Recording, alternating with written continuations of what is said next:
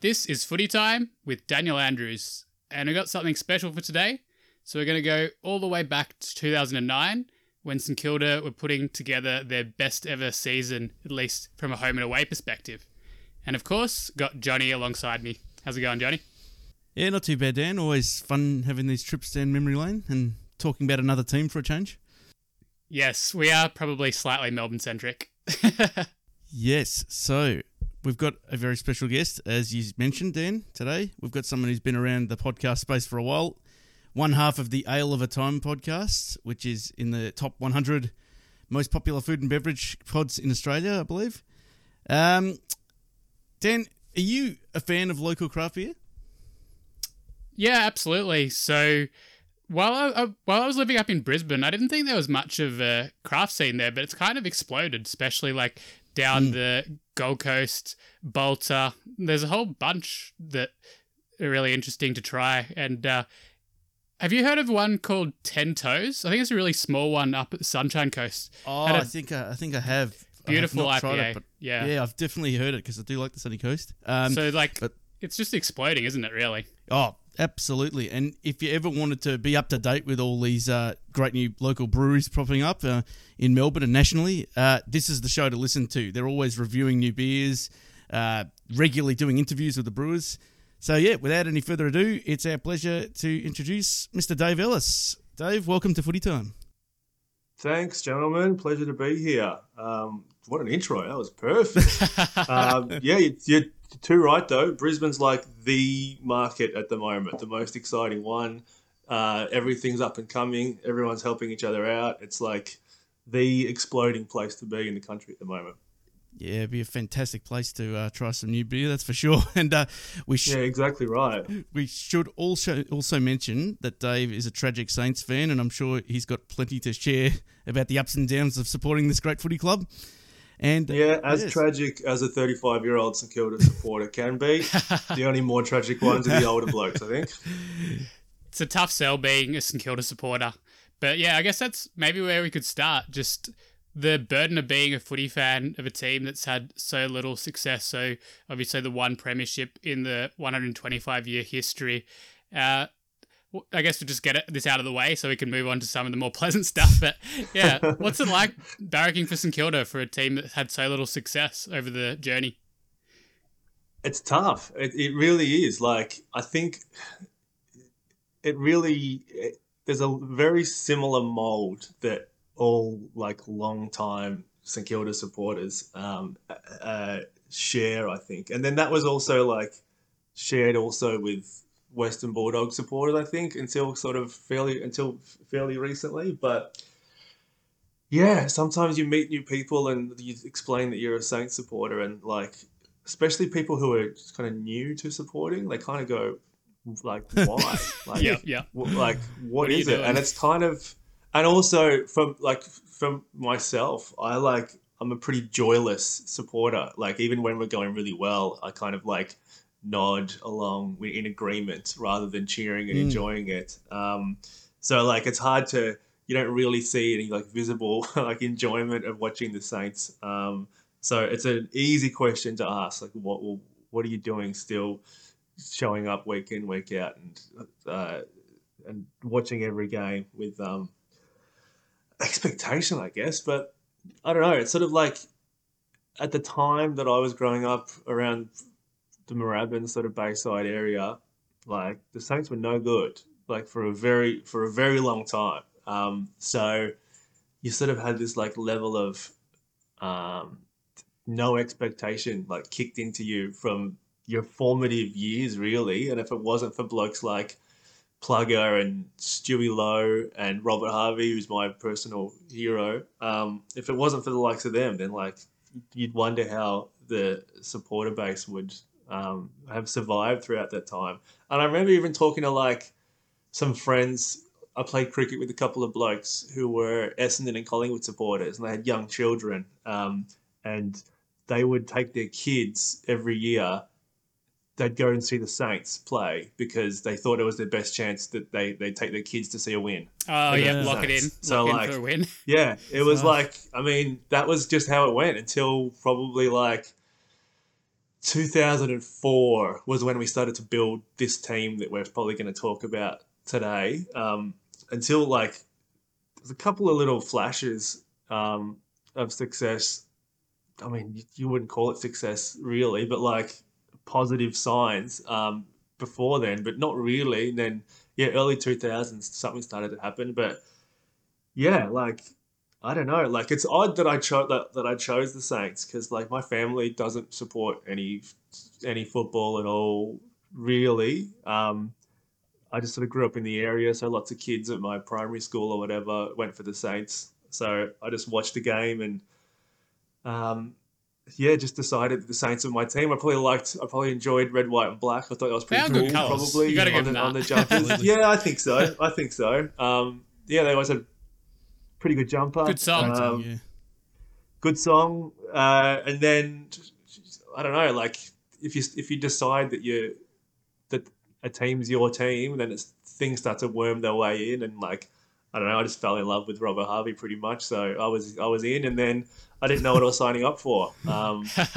Yeah, so yeah, and then it's probably when I turned sort of like 20, and I started to watch like enjoy football like as a whole rather than just supporting my Yeah, team. I been think there. like I think we both have. yeah, you start to like yeah, watch the game kind of like analytically a bit Yeah. and just like you enjoy the good teams when they're playing. Like yeah, enjoy the super teams, and then yeah, like it's never really secondary, but it almost feels like supporting your team is a bit secondary when you just historically had no success. So yeah, it's a bit like that. Yeah, I think Johnny and I can vouch for that, especially through like the early 2010s, sort of that decade there where Melbourne was pretty much down the bottom the whole time.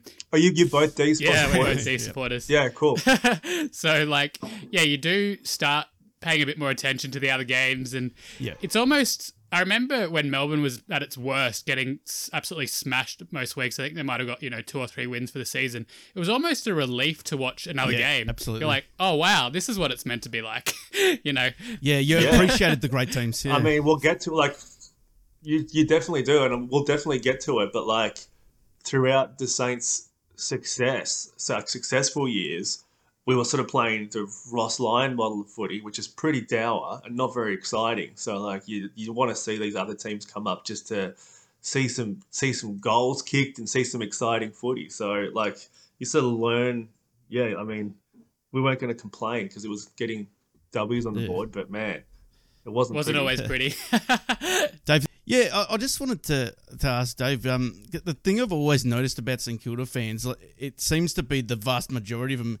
They are some of the most diehard, passionate footy fans I've ever met, and they really love the game more than no one loves the game more than them. Is that something that sort of comes from maybe supporting a struggling team together, and that you're rusted on, and it's a love affair for life?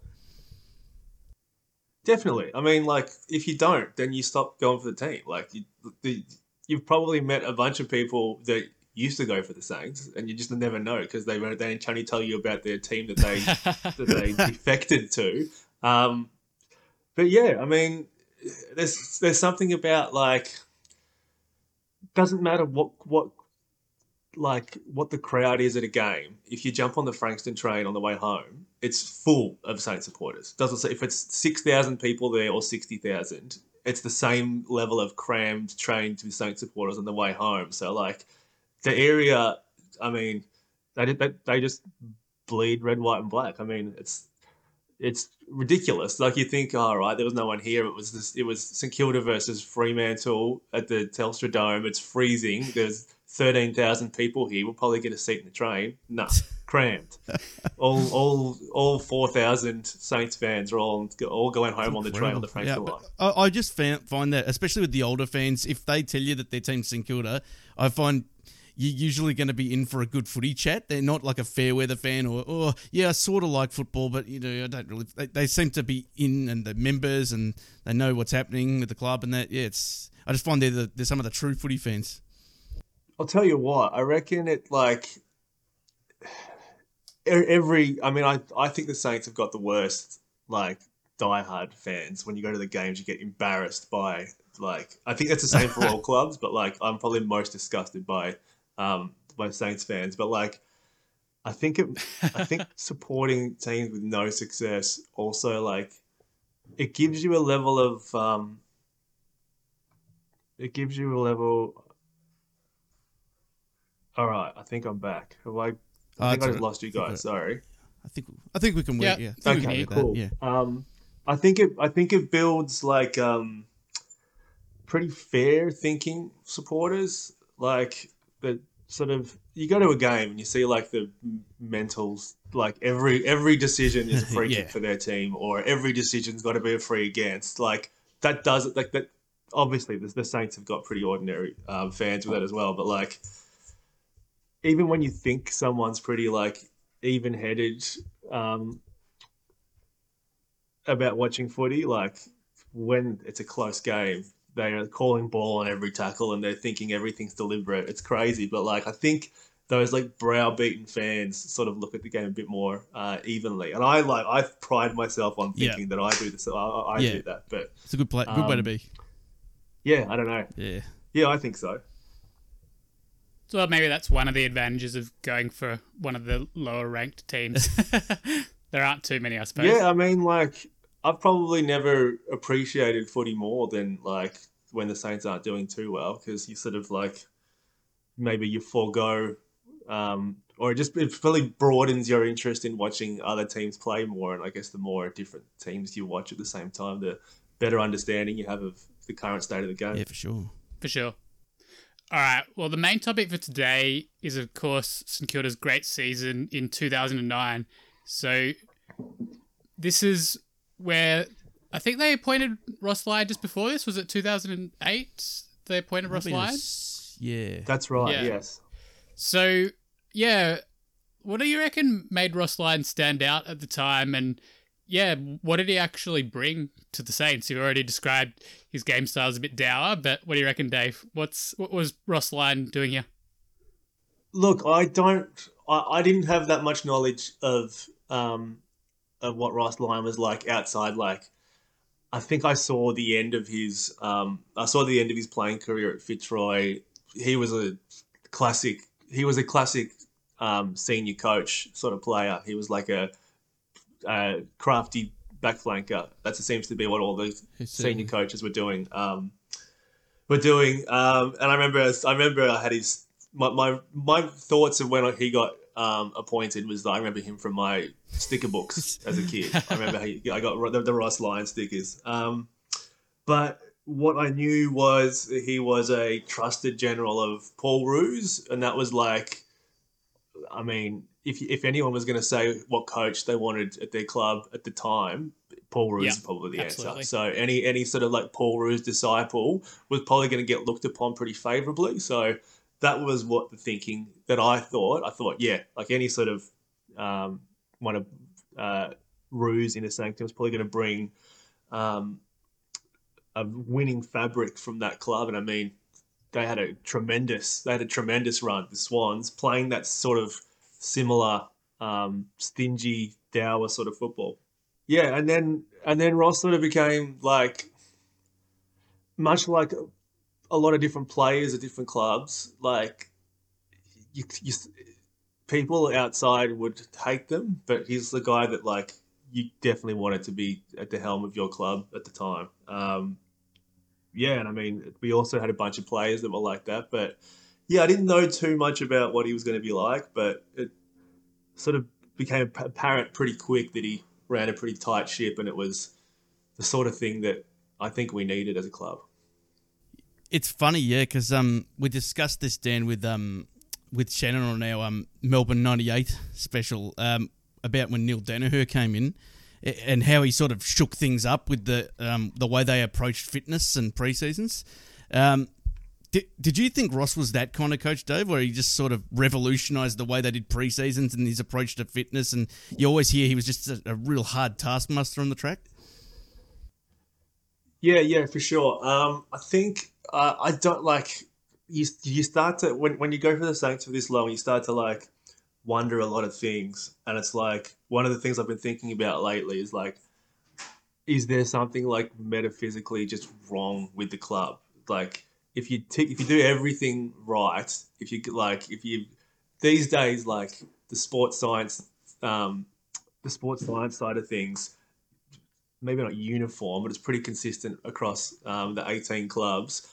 Our facilities are probably as good as anyone has Yeah. at the moment. It's like we signed some big players. We got a coaching staff that most people would say that they're really happy with. It's like, what is it like? What is it like? Why are we like giving up massive 100 point, 100 point margins when it's a season that people were talking about the Mm. same to be top four? Like what is going on? So you start to have these kind of questions, and I think like a lack of Grant Thomas brought in a lot of like professionalism, but he had a different way of doing things. And even though there was success with like games won and some finals with Grant, like that movie, like when we didn't train and went to the movies, but even before we got pumped that week, I was like, what is this? What's going on? I Yeah. didn't like that sort of stuff. So people thought he was kind of like a guru genius, but I didn't like that. So when there was like a real like taskmaster coming into the club, I was It happy did with seem that. a bit like that with Thomas. Like they'd built that amazing list up through the early 2000s and had, more talent than you could poke a stick at. And they were good to watch as well, Yeah, actually. They sort of just, they were just free flowing and scoring. And I just felt when Ross yeah, Lyon for came in, sure. it seemed like it wasn't all about having that immense amount of talent. They let a couple of guys go eventually, eventually Luke Ball and that, but it was more about the intense resolve and the never say die attitude and just being the toughest, the longest. It seemed like a bit of an image change through that decade. Yeah. Oh, for sure. And it was something that I thought we needed, and I was really happy with. So like, um, yeah, it was a brand that we hadn't really. I mean, right now, like every team's got to establish their brand, which like that wasn't a word that anyone really used to like describe a playing style in those days. But like that was the first time we had like a that I can remember that we had a real like brand that we were sticking to, and you knew what you were going to get every single week, Yeah. whether you Yeah. liked it or not. Yeah, absolutely. It was a real team first approach. Everyone knew they were pushing in the same direction. Yep, exactly right. And yeah, Ross loved a role player. I mean, there's all those jokes about Zach Dawson, and it's true. And I mean, it's true though. Like he was a guy that Ross found that just did the exact job that he wanted, and yeah, he was obviously incredibly loyal to him, and yeah, that kind of role player. Stephen Baker as well was another good Ross role player. So yeah, I was a big fan. I was a big fan. All right, let's get into the 2009 season. So, as I described earlier, St Kilda's best ever season actually got to 19-0 at one stage before losing a couple towards the end and finishing at 20-2. So, just a couple of stats here of just about how dominant they were. So, in attack, they were averaging 100 points per game while only conceding 64 points per game. So that is a massive difference between what they're giving up and what they're putting on the board themselves. And yeah, I guess some people would think of St Kilda as a bit of a Dow team, but I'm not sure they were in 2009 necessarily. They had Rewalt and Kaczynski firing up forward, Milne helping out there as well, and a raft of goal-kicking midfielders, Goddard, Montagna, Del Santo and Graham. And up the other end, a really miserly defence where often they were just choking the life out of opponents and really not letting much score through at all. So it was headlined by guys like Sam Fisher and Sam Gilbert, and then you had the workhorses like Jason Blake and Zach Dawson and Sean Dempster there as well. So just a really well-rounded team here in 2009 and could put their opponents to the sword, I suppose. Yeah, Sean Dempster was like one of those really like underrated blokes that had a really terrific career. He was one of the favourite sons. Like, he just did his job every single week, and like he did like I think Callum Wilkie's sort of doing that job for the Saints now. Like, you wouldn't necessarily notice him unless he has a heap of intercept marks in the game, but like, man, he doesn't often get beaten one on one. So yeah, Dempster was a huge part of that back six. So I think that the 64 points per game, I think that was had Ross's fingerprints all over it. That really like miserly defense first game plan. But yeah, I mean, 100 points a game. I mean, that's what every team wants to sort of like strive for, I guess. So we were still flying at the other end at that time. Yeah, I guess at that time it wasn't quite as difficult to score 100 points, but scoring 100 points, you're still going to win most games back in 2009, I suppose. Oh yeah, for sure. So what did it feel like being a Saints fan in this time? They're getting on this massive run. You're just talking about how, it's been pretty difficult over the journey. So what was that like, being a St Kilda supporter getting on such a run? It was great because I mean, I would that year I went to every home game. Oh, well, not every home game. Every game played in Melbourne. So like I don't know, when you go to the footy and your team's winning every week. I mean, how can you not enjoy it? Yeah, it was really great, but all the while, Saints people could never get ahead of ourselves because that just wasn't in our DNA. Like even in that grand final, which we'll get to, I'm sure. Like I think we led at every change. I think, and not once did I think, here we go, we're about to win a grand final. Like it just wasn't in the DNA to like think that good things were going to happen. So it was almost like, when are we losing? Like this streak is great, but it can't keep going. And that went all the way to that Geelong game in round 16, I think it was. Um, and that was the only time where I was, in the whole year pretty much, where I was like, all right, if we've just beaten Geelong, it was that showdown of the two undefeated teams. I was like, man, we're probably the best team of the year here. And if you're the best team of the year, you're probably going to go deep into finals. So that game was probably, I mean, how can you not be filled with hope? That was like one of the most exciting and like intense finishes to the game. But yeah, that was one time where I thought like, we're a chance here, boys. This might be a year. Yeah, that is interesting actually. But yeah, like some of these guys that came in like Farron Ray and that they just they were just Dempster, as you mentioned. They were all like cast-offs.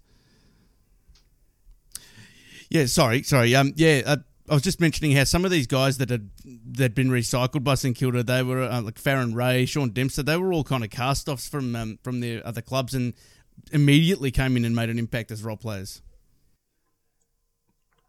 Yeah, I think Farron Ray was classically like um, burdened by expectation of, what was he?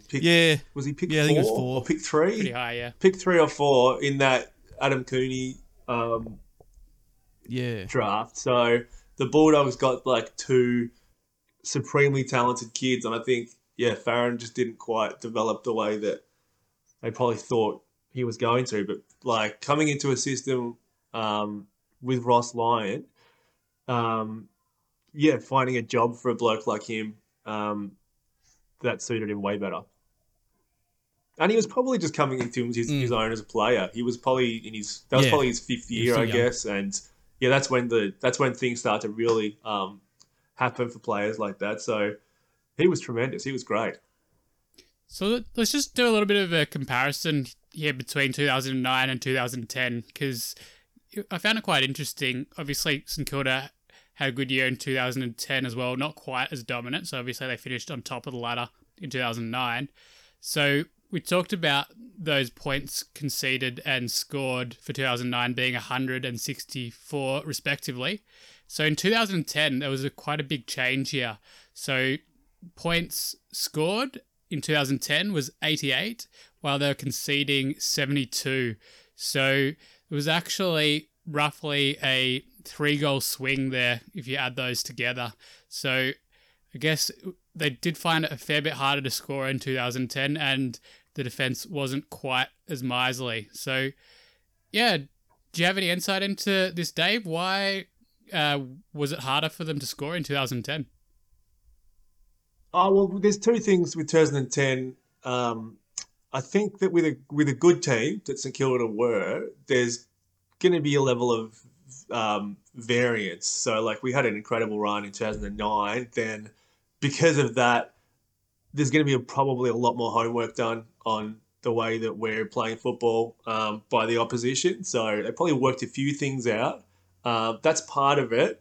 The other thing is that in round 4 or 5, Revolt had a 12-week hamstring injury, so he was out. Yeah, he was out for like a chunk of the season, and like I do remember thinking like, obviously he was our star, but we had weaponry to still score, but I think our whole team, good or bad, I think our whole team going forward thought Revolt. So when he wasn't there, that sort of changed the way we do a lot of things. It probably made us better to not just pick up the ball, look inside 50, think Revolt, but you can't just change gears like that and have a smooth transition and keep the score high. So, yeah, I've got no doubt that he came back, and I think he still kicks sort of 30 or 35 goals for the year, but I think he was coming off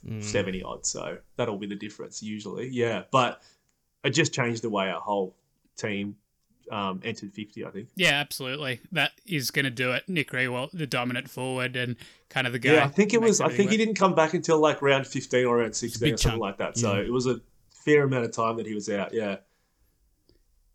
So looking back at 2009, some of these highlights here, it really did seem like St Kilda's forward line was absolutely humming. So you had Justin Koschitzke and Nick Riewoldt, obviously the pillars up there. I think they got them in the same draft, didn't they? Was that 2001 maybe?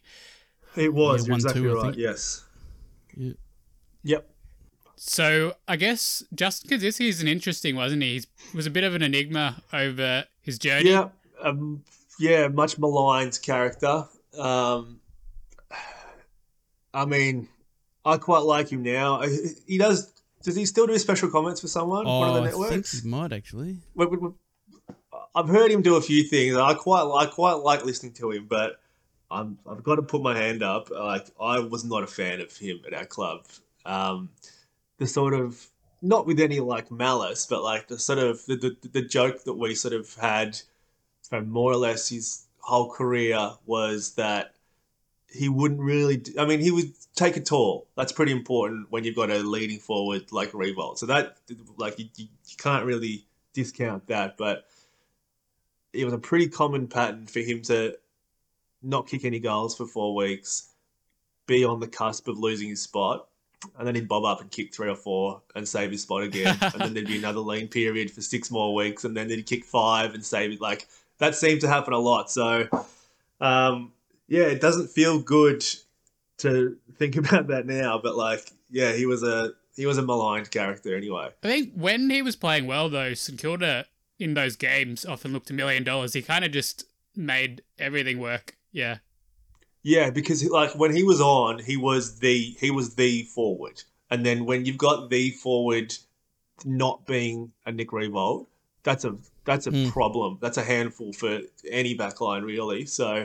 And now that I've probably got more understanding about how the game works, if I watched him now, I would probably have more appreciation for the sort of off-ball work that he would do. So, yeah, fair play, Cozzy. If I had my time again, I'd probably, would think differently about it. But, gee, he was frustrating sometimes to watch. Yeah, absolutely. Did you have any insights you wanted to share, Johnny, about Riewoldt or Koschitzke? Yeah, he was a fascinating player, Justin Koschitzke. I actually wonder, was he in the wrong position? Because a lot of people thought he was quite natural as a ruckman. Oh, he did heaps of rucking, yeah. Because I don't know if you recall this, but we had 2 seasons, I think, where our number one ruckman was Jason Blake, and he was a Yeah, he's pretty undersized small defender. for a Like he ruckman. was 6'3". I think he was 6'3", and he wasn't a supreme athlete. He just like his job was just to hit the contest. I think so. Like he did lots of rucking in that time. So I don't know. I feel like there's a bit of a unless you unless you've got like a elite talent brought to the club as a ruckman, I don't think many clubs want to invest what they consider their elite talent in the ruck position, just because of the propensity for like injury or anything like that, or just wear and tear with just bodies banging together. So um, he did well in the ruck, but I don't think he was ever going to be our number one ruckman. No by doubt about design. that, especially when you see what clubs have done this year with guys like Charlie Dixon and that. You kind of want to protect the merchandise. So another interesting forward you guys had throughout this period, I guess a fair while Yeah, exactly. before that, is Stephen Milne. So from the outside, he was probably one of the guys as an opposition supporter that you love to hate. But yeah, interested to hear some of your thoughts, Dave, on Milne from, the inner sanctum at St Kilda. Did St Kilda supporters like Milne? Oh, you loved him. Like, I mean, there's probably during his career there probably wasn't another small forward that kicked goals as consistently as he did. The amount of money I made off Stephen Milne, first goal scorer, For sure. bets. I mean, he had a knack for it.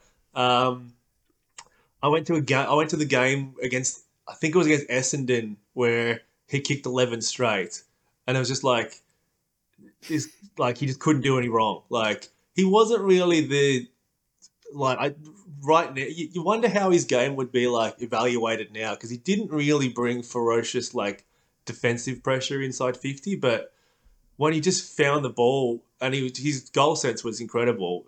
He was just the exact player I mentioned before that you love to have at your club, but anybody else just He was hates good when his the guts. ball was in his hands, sort of like a Jamie Elliott type of forward. Yeah, exactly. He knew where the goals were. He loved the goal. At the end of his career, he sort of like got that, what sort of Tom Hawkins is doing now. He got that sort of like elite level assisting sort of work, but he probably wasn't quite as selfless as Hawkins is showing himself to be. I'm stunned with Tom Hawkins, by the way. Like this, like last 2 years, his field kicking to find targets inside 50 is unbelievable. He pushes up and becomes more dangerous if he's one out in the square. It's a new It's like phase, quite incredible. I guess one of the things that everyone will remember Milne for is that bounce in the 2010 grand final where he's tracking the ball back with the Collingwood opponent. I'm not sure who it was, but the ball bounces away from them with about a minute left on the clock, and it looked like he was about to run into an open goal. So Yeah, I mean that sucks. Yeah, that sucks. But like, it's a funny shaped ball. Like the more times I look at it, the more I'm like, what's he supposed to do? I think he did the right thing. Like his actions up until you see which direction the ball bounces looks fine to me. It just sucks that it just went off at a bizarre angle. yeah, I think when we did a review show talking a little bit about that, I remember saying that it looked like the ball was actually going to keep bouncing the way it did, because it actually did two weird bounces. So it bounced sort of towards the boundary. It bounced inboard and then back towards the points. So I always thought, it should just keep bouncing towards the goals. But I was actually playing around with a football the other day and sort of did that same bounce. And yeah, it actually is more likely to bounce back the other way. So it's a funny one. It's a crazy ball. Yeah, it's a funny one. Like, yeah, because of I mean, if it happened in the first quarter, no one would talk about it, I don't think. So, yeah. Yeah, I always wondered if the TV angles were an optical illusion that day, and I was just wondering, were you at that grand final, Dave? And Yeah, I was, but I mean, I was always on level 3. didn't get the best view of it, yeah. I don't know if that was. Yeah, I didn't get the best angle of it, but yeah, it's one of those things. I think to the naked eye, you sort of saw him more than you saw Yeah. what the ball was doing. So it sort of looked like he just like was flat footed and didn't do anything. So I was probably furious at the time, but I don't know. The more I watched it, the more I'm Yeah, like, what can you do? I mean, I mean, 9 times out of 10, he like the action result in the right result. Yeah. So like, I don't know. Yeah, just one of those things in footy. Would you have preferred they play extra time there, Dave, to finish that? At the time, I didn't, but going through it, like no one wants a draw. No one wants No. a draw. So no, but at the time, I thought it was the right thing. So who knows? Yeah, like yeah, I don't know. I think I probably would have preferred an extra time on the day, all things considered. But yeah, I thought it was the right thing. Well, because we had the momentum, I think. If there was more time, I think the Saints would have won that. But I mean, 2020 hindsight, you can't really tell. But yeah, you can't go through that again. For sure. All right, let's get back into 2009. So going back to the win streak, up to 19 wins, which was obviously an amazing achievement. The win streak did come to an end in round 20 against Essendon. So at one point, the Saints were trailing in this game by 43 points midway through the third term, but they brought it right back and actually almost pinched it after kicking the last 7 goals of the match. And Riewoldt actually had a shot from 40 on about a 40-degree angle to win the match after the siren, but wasn't able to do it. But yeah, was it almost a relief that they lost this game? Like, you didn't really want to be going to finals having not lost a game, did you? Well, absolutely right. At the time, I think maybe like a win like that probably does more for you than having a loss you needed to have. But yeah, 22 and zip wouldn't feel good going into the finals. I don't think so. All things considered, it was probably fine. Had that stutter again the next round, but yeah, you feel like a 7-goal turnaround win that would have been big for the club, I think. So yeah, they were in pole position going into the finals, finishing on top of the ladder, and ended up playing Collingwood in the first qualifying final in a semi-low scoring game. Managed to get over the line there by 18 points. So did the job. Any recollections in that particular final, Dave, or just smooth sailing? I liked that. I enjoyed that win because we slapped a lot of teams that year. So getting like a grit against a improving good opposition, a gritty win felt like a finals win. So I was happy with that. Yeah, I guess Collingwood were kind of up and coming at this period, weren't they? So their dominant period in sort of was to come 2010, 2011, but they were already a pretty good team, and yeah, definitely no easy beats here. Yeah, exactly. Yeah, no, I was happy that it felt like finals. It felt like a finals win. That was good. So that puts St Kilda straight through to the prelim, and it was actually up against the Western Bulldogs. So yeah, I guess a lot of the talk around town was that, you know, finally going to get one of these teams through to another grand final. Was a big occasion for both teams. Yeah, and all through like the start of the 2000s, the Dogs and the Saints was sort of on the same trajectory. So it was kind of like, not only was it that first grand final in a long time, but it was also like, yeah, these two teams have been on a similar ride. This is a very fitting prelim, and it was a good prelim. Yeah. So it was actually relatively low scoring again. I think St Kilda trailed at half time, but managed to just do enough in the second half. So their 9 goals proved to be a winning score, winning by 7 points despite having 3 less scoring shots. So it definitely was a nervy one for the Saints supporters. It was a nervy one, but I think all the finals games, like, felt good. Like, it felt good to be scrapping finals wins, like, when it wasn't on it, because we played a lot of the season on our terms. Yeah. So when the games weren't on, when they weren't on our terms, finding back. something Yeah. to get over the line, that felt like we were a good team anyway. Because I mean, even like this season, when we we can't put a team away, but like when we're up by 7 goals, I'm I don't have any faith in us. Like I don't think we're a team yet that can stamp on someone's neck. So like it was good to know that we could do that when it was going our way. Just put the foot down and go, and then also arrest the development and bring it back on our terms when it wasn't being dictated by us. Yeah, absolutely. So I guess St Kilda were the favourites coming into this game. Did you have any memories of this particular time, Johnny? Yeah, I just remember that. I think I was down in Sorrento at the time actually, and I remember seeing it at the Portsea pub, and it was just such a tight game.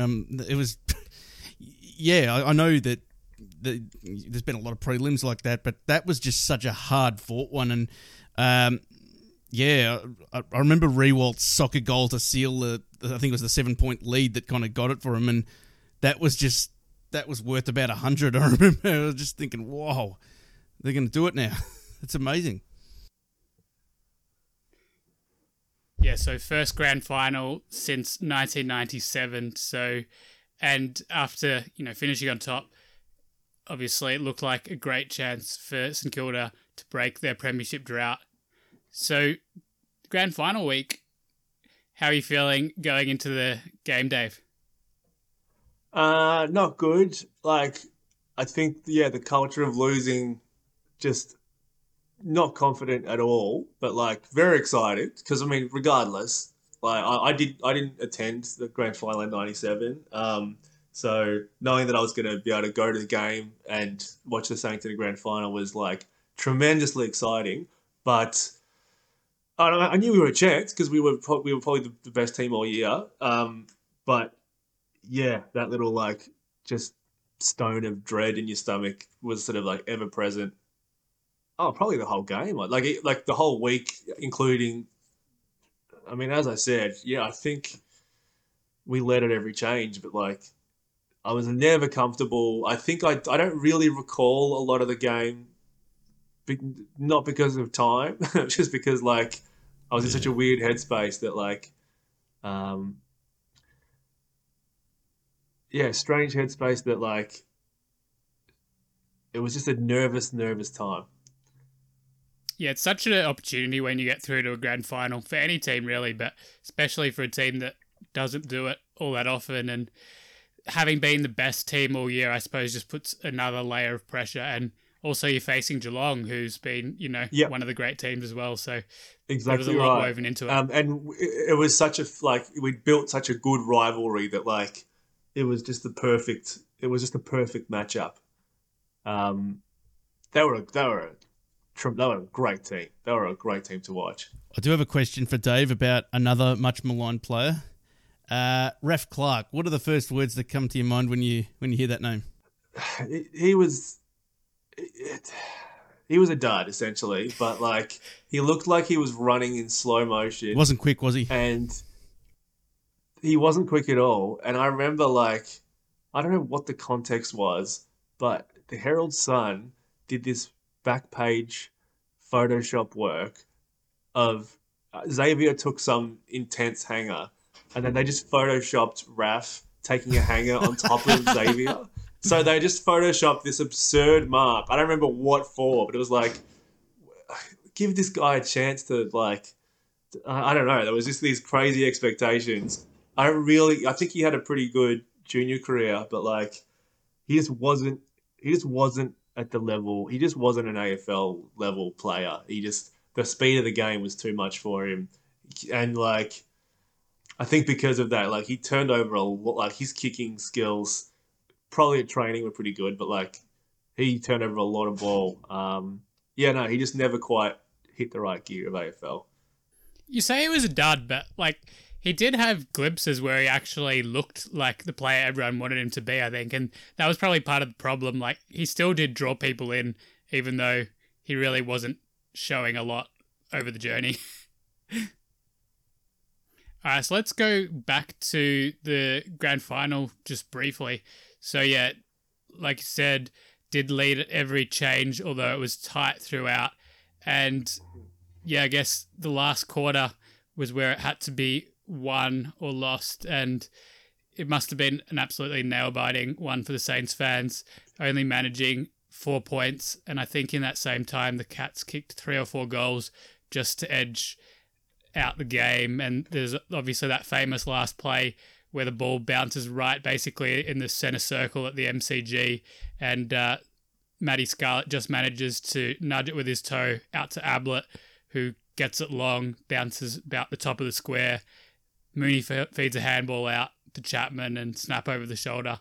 And that was the game-breaking moment. I can remember... Yeah, it was like the ultimate heads-up play. Like, the toe poke, it was just such an instinctive, just a calm, considered play in the absolute manic heat of battle that was obviously heartbreaking at the time. But the more you think about it, it's just like, man, like those experienced, superb players just were in their element, and their actions just dictated what that end of the game was. And it really is, the more time goes past, the more impartial that I can get on it. And it was just like incredible. Like, it was the match-winning little moment that's, I mean, it must, like, Geelong supporters must just still grin ear to ear thinking about it, because like there's no play that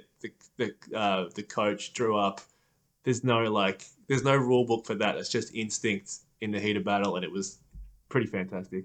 It was such a tight last quarter though. Like, although Secure didn't kick a Real goal, arm they wrestle. had their chances, and it was really close. Like, it was less than a goal for a long time in that quarter. Yeah, it was a real arm wrestle that like was just the culmination of the whole maybe. Yeah, pretty much all year. The only thing anyone talked about was how Geelong and St Kilda were like, which each win that each team got, everyone was just talking about what was going to happen when they met, and then that only continued after that round 14 or 15 game, whatever it was. So just the apex of an arm wrestle, and unfortunately the Saints were on the wrong end of it at the end. It was a wet day, wasn't it? So, do you think that favoured one of the teams? The fact that it was wet, or hard to say, I guess? Yeah, not necessarily. Maybe the Cats might have like become a better wet weather team, but at the time, I don't think anyone felt that there was any like advantage particularly. It was pretty even tussle. I think both teams performed pretty well. In those sort of like slippery conditions. So there wasn't anything about that felt one-sided, but. Yeah, it didn't help at all, though. Yeah. What stood out to you in that last quarter there, Johnny? Look, I was just going to bring up Zach Dawson and, what could have been one of the best plays we'd ever see in a grand final. You know, he'd left his man, who I think was Cameron Mooney at the time, and just sprinted towards that contest with Gary Ablett and made that great spoil. I don't know why, and maybe this is the negativity, the veil of negativity with Saints fans, but I've heard some Saints fans actually put him down for that play and say that, he should have absolutely killed Ablett like some other defenders, like, a Campbell Brown might have. But what were your thoughts, Dave? That was an excellent bit of play, I thought, and it was just unfortunate that it didn't work out. It was. I don't think I breathed. Like, I saw him. I saw him leave his man, and I just gasped. It was a great play. Like, it was a gamble. It's one of those gambles you have to take. But yeah, I mean, fantastic. Like, he took a gamble and it paid off. Whether or not he should have like poleaxed Ablett or not, he did the right thing. He just attacked the contest and made a real difference. So after such a close run thing in 2009, how are you feeling going into 2010, Dave? Did you have much confidence? I know you've said you haven't really had much confidence in St Kilda all along, but how did you feel going into 2010? It's probably like there's probably level like ranges of confidence, and I was still confident that the Saints were a good team, so I knew we were still going to be there and about. It's funny because like after that second grand final, I was like, we're taking a dip now. I knew that we yeah. weren't gonna improve. Like that was our chance that year, and it wasn't gonna get any better for us. But after 2009, I was like, we're still a good team. We're Still still be a gonna have team. a fair crack at this. So I was still like, if you go through a full season where even if you don't get the chocolates, if you're 20-2, you got to think that you're going to have a pretty decent follow up on that. But yeah, so I was reasonably confident in that season, I think. So how do you rate 2009 overall then? The fact that you'd get the great home and away record, finish on top, perform well in the finals, but ultimately just fall short. Uh, well, the more I the more I've watched footy, the more I think that that was just a tremendous season. Like that was the best footy that I've seen us play for a full season. So um, I probably I probably appreciate that more the more I see us like just bomb it to the top of the square now and just have it like that makes me pull my hair out. So the more that happens, yeah, the more I appreciate that. It was the most dominant football that I've seen St Kilda play, even though it obviously amounted to nothing in the end from both of those years. Yeah, it was a good time to watch the Saints play well. Who was your favourite player through this 2009-2010 era? Gee, that's a tough question. That's a tough question. I always loved Sam Fisher. I always thought he was like a underrated. Like I'm big on like underrated Yeah. players, but yeah, Dempster and Fisher were like miserly. They were miserly players. Sam Fisher sort of was one of those. I think Sam Fisher and just before that, I think Joel Bowden was the first player that I can remember that was like a key position halfback player that would get 25 possessions and Yeah, damage you really early coming in off that that. mould. Yeah. Yeah, and then that sort of like damaging rebounding player became like an essential, almost like your star player would be that sort of these days. But yeah, that was like Sam Fisher getting 25 touches. You knew that like the Saints were going to be going all right when that happened. So yeah, I really liked him. Um, I had like a half ironic love for Jason Blake, like the ultimate battler. Like no Yeah. one cared. Like he'd pass you in the street 10 times and you would never recognize him. But I think because he was sort of thrown to the wolves in the ruck for so long, which seems like he wouldn't even be like a third defender. To think to put that bloke in the ruck on the magnet board is bonkers. So yeah, I enjoyed how he went about it. He managed to get a goal in his last game, which was very exciting. Um, we had a good team though. We had a good team. When Milne was kicking goals, I loved Milne. Again, Stephen Baker, one of the blokes that like was hated if you weren't a Saints player. He was like he stopped a lot of good players. He was one of those good taggers. Clinton Jones became a really good tagger after that. I think Ross loved to cultivate a tagger. So um, yeah, Jones was he was not like he had a personal mantra knowing that he said I'm not going to be the most skilled player on the ground, so I just want to run harder than anybody else does. So he certainly did that, and he shut down some excellent players. So yeah, some of the unsung heroes I really enjoyed watching. Just back on Sam Fisher, Dan. I think late in that season, I think he had a 40-plus disposal game, maybe against Collingwood, I think it was. So yeah, he was that kind of rebounding, the ultimate rebounding defender, and yeah, very versatile. Yeah, he was like again like we didn't have many guys. I mean Dempster. Yeah, I guess you'd call it like we didn't have a lot of guys in our back line that were like elite users of the ball. So having a guy that could like find a target on the wing or in the forward line was just a luxury then. And he was the guy that He's a started it super for us, hard I think. worker too. Yeah, for sure. All right, so to finish off, guys, we're just going to have a bit of a quick chat about some of the great characters that St Kilda's had over the period. So, I don't know, maybe it's because of their lack of success over the journey, but they seem to have become sort of notorious for not only having some great players, but also some excellent characters. So, I think we might have covered this a little bit earlier, but, does it take like a certain type of person to be a St Kilda player, at least, you know, a really loved St Kilda player, think in the mould of guys like Tony Lockett, Danny Frawley, Barry Hall, Stephen Baker, Stephen Milne. Is there some common elements between a few of these guys?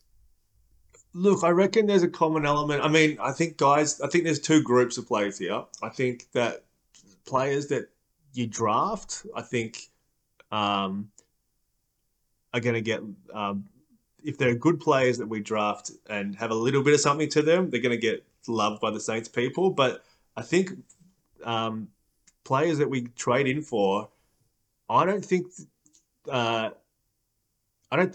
have been a very popular destination for any sort of free agent or trade target. So the players that arrive at the Saints are probably going to have something a little off with them. That might sound a bit mean and a bit negative, but I mean, we haven't been a destination for a long time. Just in the last couple of years, I was rapt that we managed to land Dan Hanbury. Whether or not he's a good trade, I was like rapt that one of the bigger targets of free agency that year was prepared to come to St Kilda. It was an attractive club to come to. Doesn't even need to hit the park after that. And he might not. He's got very, very holding soft up his end of the bargain on that respect so far. Yeah, so like I was happy just the fact that we'd turned the organisation into an attractive place to come play footy. I think the revamp of Moorabbin went a long way to it, but that's only happened in the last few years. As far we always seem to miss out on like a big fish trade or free agents signing. So yeah, that meant that it was players like Milne delisted off Essendon's rookie list, or Brent Guerra, by no means an elite player, but a really handy footballer. Stephen Powell played a really different role for the Saints than he did at the D's, but he kicked more goals. Again, one of those. Yeah, he kind of he became I mean, correct me if I'm wrong, but was he an elite user of the ball at the D's? He wasn't a brilliant kick, but he was definitely like an accumulator and hard at it midfielder. Sorry, Raph, I just missed your response there. Was he an elite user? He would get a goal every now and then, but I didn't sort of see him as one of the better kicks in our midfield. He was definitely good in and under sort of hard at it midfielder. But yeah. Yeah, fair enough. Maybe I just didn't evaluate him that well when he was playing for Melbourne. But when he came to the Saints, he was extract, put it in the forward 50 sort of player, and he did that regularly and well for us. So yeah, those kind of B tier players were what we sort of had to settle for. It all sounds like really negative ways to go to talk about it, but yeah, we didn't attract the brightest and best free agents, so the players had to have a little something different to get the job done, I think. Yeah, one thing I've noticed with a lot of players over the time at St Kilda is they've had a lot of one club players that have been there their whole career. Yeah. And correct me if I'm wrong, if you know this, Dave, but I'm pretty sure Trevor Barker played his whole career at St Kilda and never played in a final. Is that... Yeah. Oh, I don't know for sure, but I mean, it would not surprise me. There were tons of stories like that. You'd have your Robert Harveys, your Nathan Burks, your Stewie Lowe's. You'd have a ton of stories about guys who probably could have left for, more success, but they were just, they were there for life. And yeah, it did seem like you needed to have that special character. I don't want to call it working class, but I'd say, yeah, that's what it was. A player with a chip on their shoulder and a point to prove, I think. And if you were the quiet or gentle type, you may not survive there. Would that be a fair way to put it? Yeah, or if you were that type of player, you had to be exceptional is probably not the, but you had to let your footy do the talking, I think. But but I think you're right. There was a lot of not X Factor players, but sort of point to prove sort of players, or second chance players that had a point to prove for that reason. Like they got a lifeline at the Saints. They want to pay the club back in some regard. But yeah, I think the lack of elite prospects sort of harbored that sort of characteristic, I think. All right, so I think we've more or less come to the end of our 2009 chat. So lots of interesting stuff there, going back to a time where St Kilda were one of the best teams. Sadly, probably not the case in 2021, but the AFL is a fickle thing, and teams are bouncing up and down all over the place. Did quite well last year, so who knows when St Kilda will be back up there again. But yeah, I think that's one of the great things about our comp, right? Like, it is possible to actually turn things around within a few years if you get things right. Absolutely. I think this year is like a interesting year as well. Like, there's no surprises. Maybe like you'd be surprised if, well, not even. I mean, North have knocked over a couple of teams in the last couple of weeks, so like you don't really know who's going to surprise you. So yeah, there's plenty of scope for teams to turn their luck around, I think. Thanks for jumping on the line to have a chat to us tonight, Dave, and reliving some of these, or the checkered past of St Kilda, I suppose. It's all right. It was my pleasure. It probably gets easier and easier the more time passes, the more you talk about it. So, yeah, anytime. Very well adapted for a St Kilda supporter. Yeah, I try. Thanks for jumping on the line too, Johnny. Some interesting insights Yes, as always. and once again, to everyone out there, reminded to check out Dave's podcast, Ale of a Time, wherever you listen to your podcasts. Well worth it.